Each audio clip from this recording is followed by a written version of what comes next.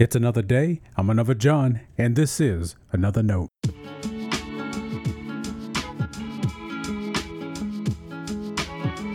Today's edition of Another Note is titled Learning How to Live.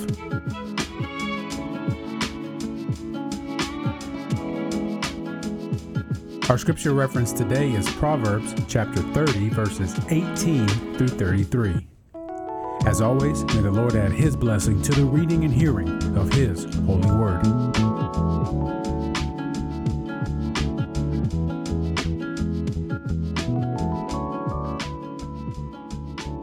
Three things are too wonderful for me, four I do not understand.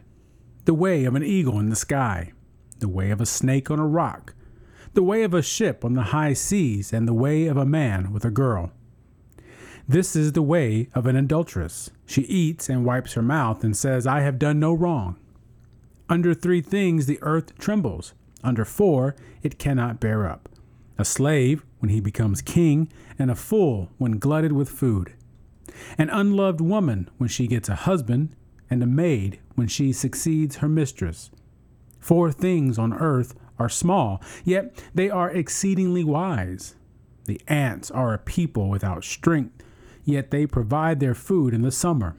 The badgers are a people without power, yet they make their homes in the rocks.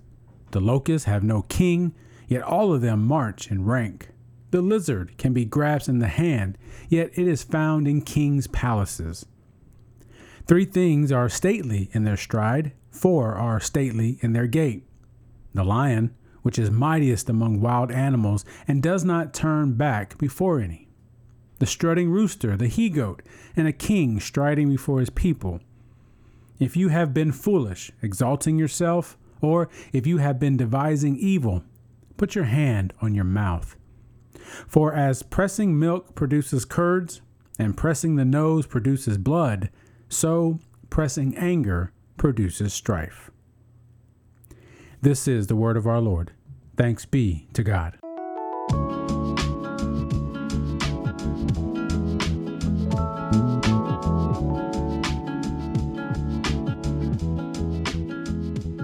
Seneca, the ancient Stoic philosopher, once said, as long as you live, keep learning how to live.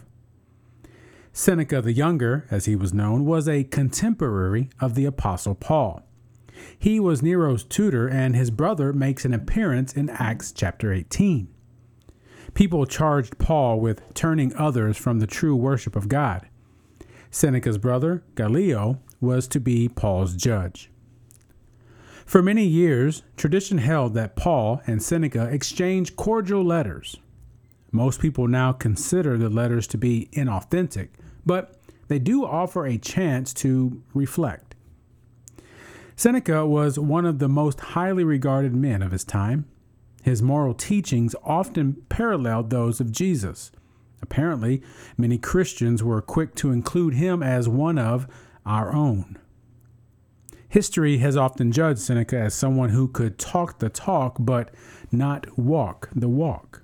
While he talked a good game about living a moral and virtuous life, he didn't live up to it. I don't know enough about him to make that distinction. I have, however, heard others say he was a work in progress. That if you pay attention to his later years, you can tell he wised up and started following his own Stoic advice.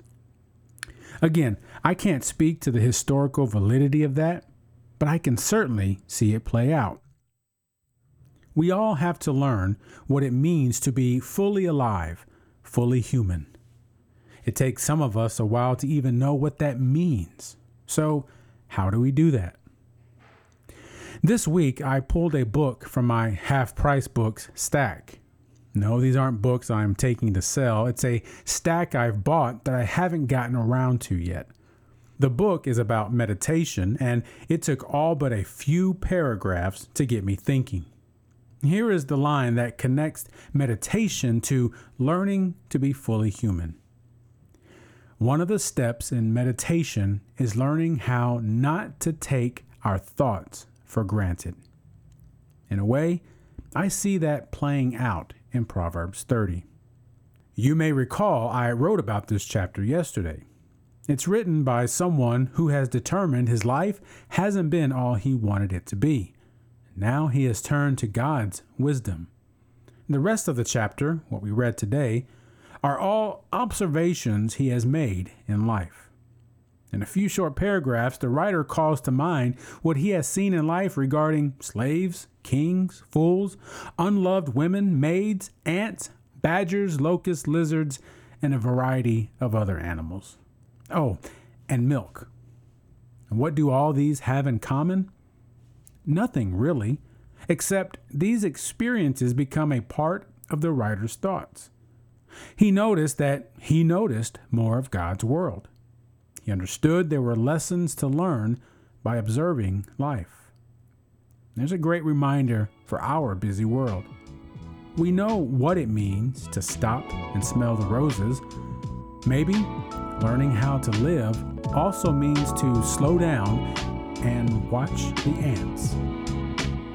Stay blessed.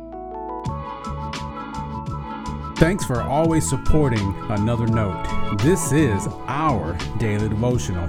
I'll keep writing and recording as long as you keep listening and we keep growing.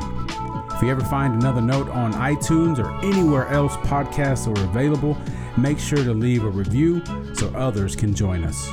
And the easiest way to connect with me is online at anotherjohn.com. God be with you.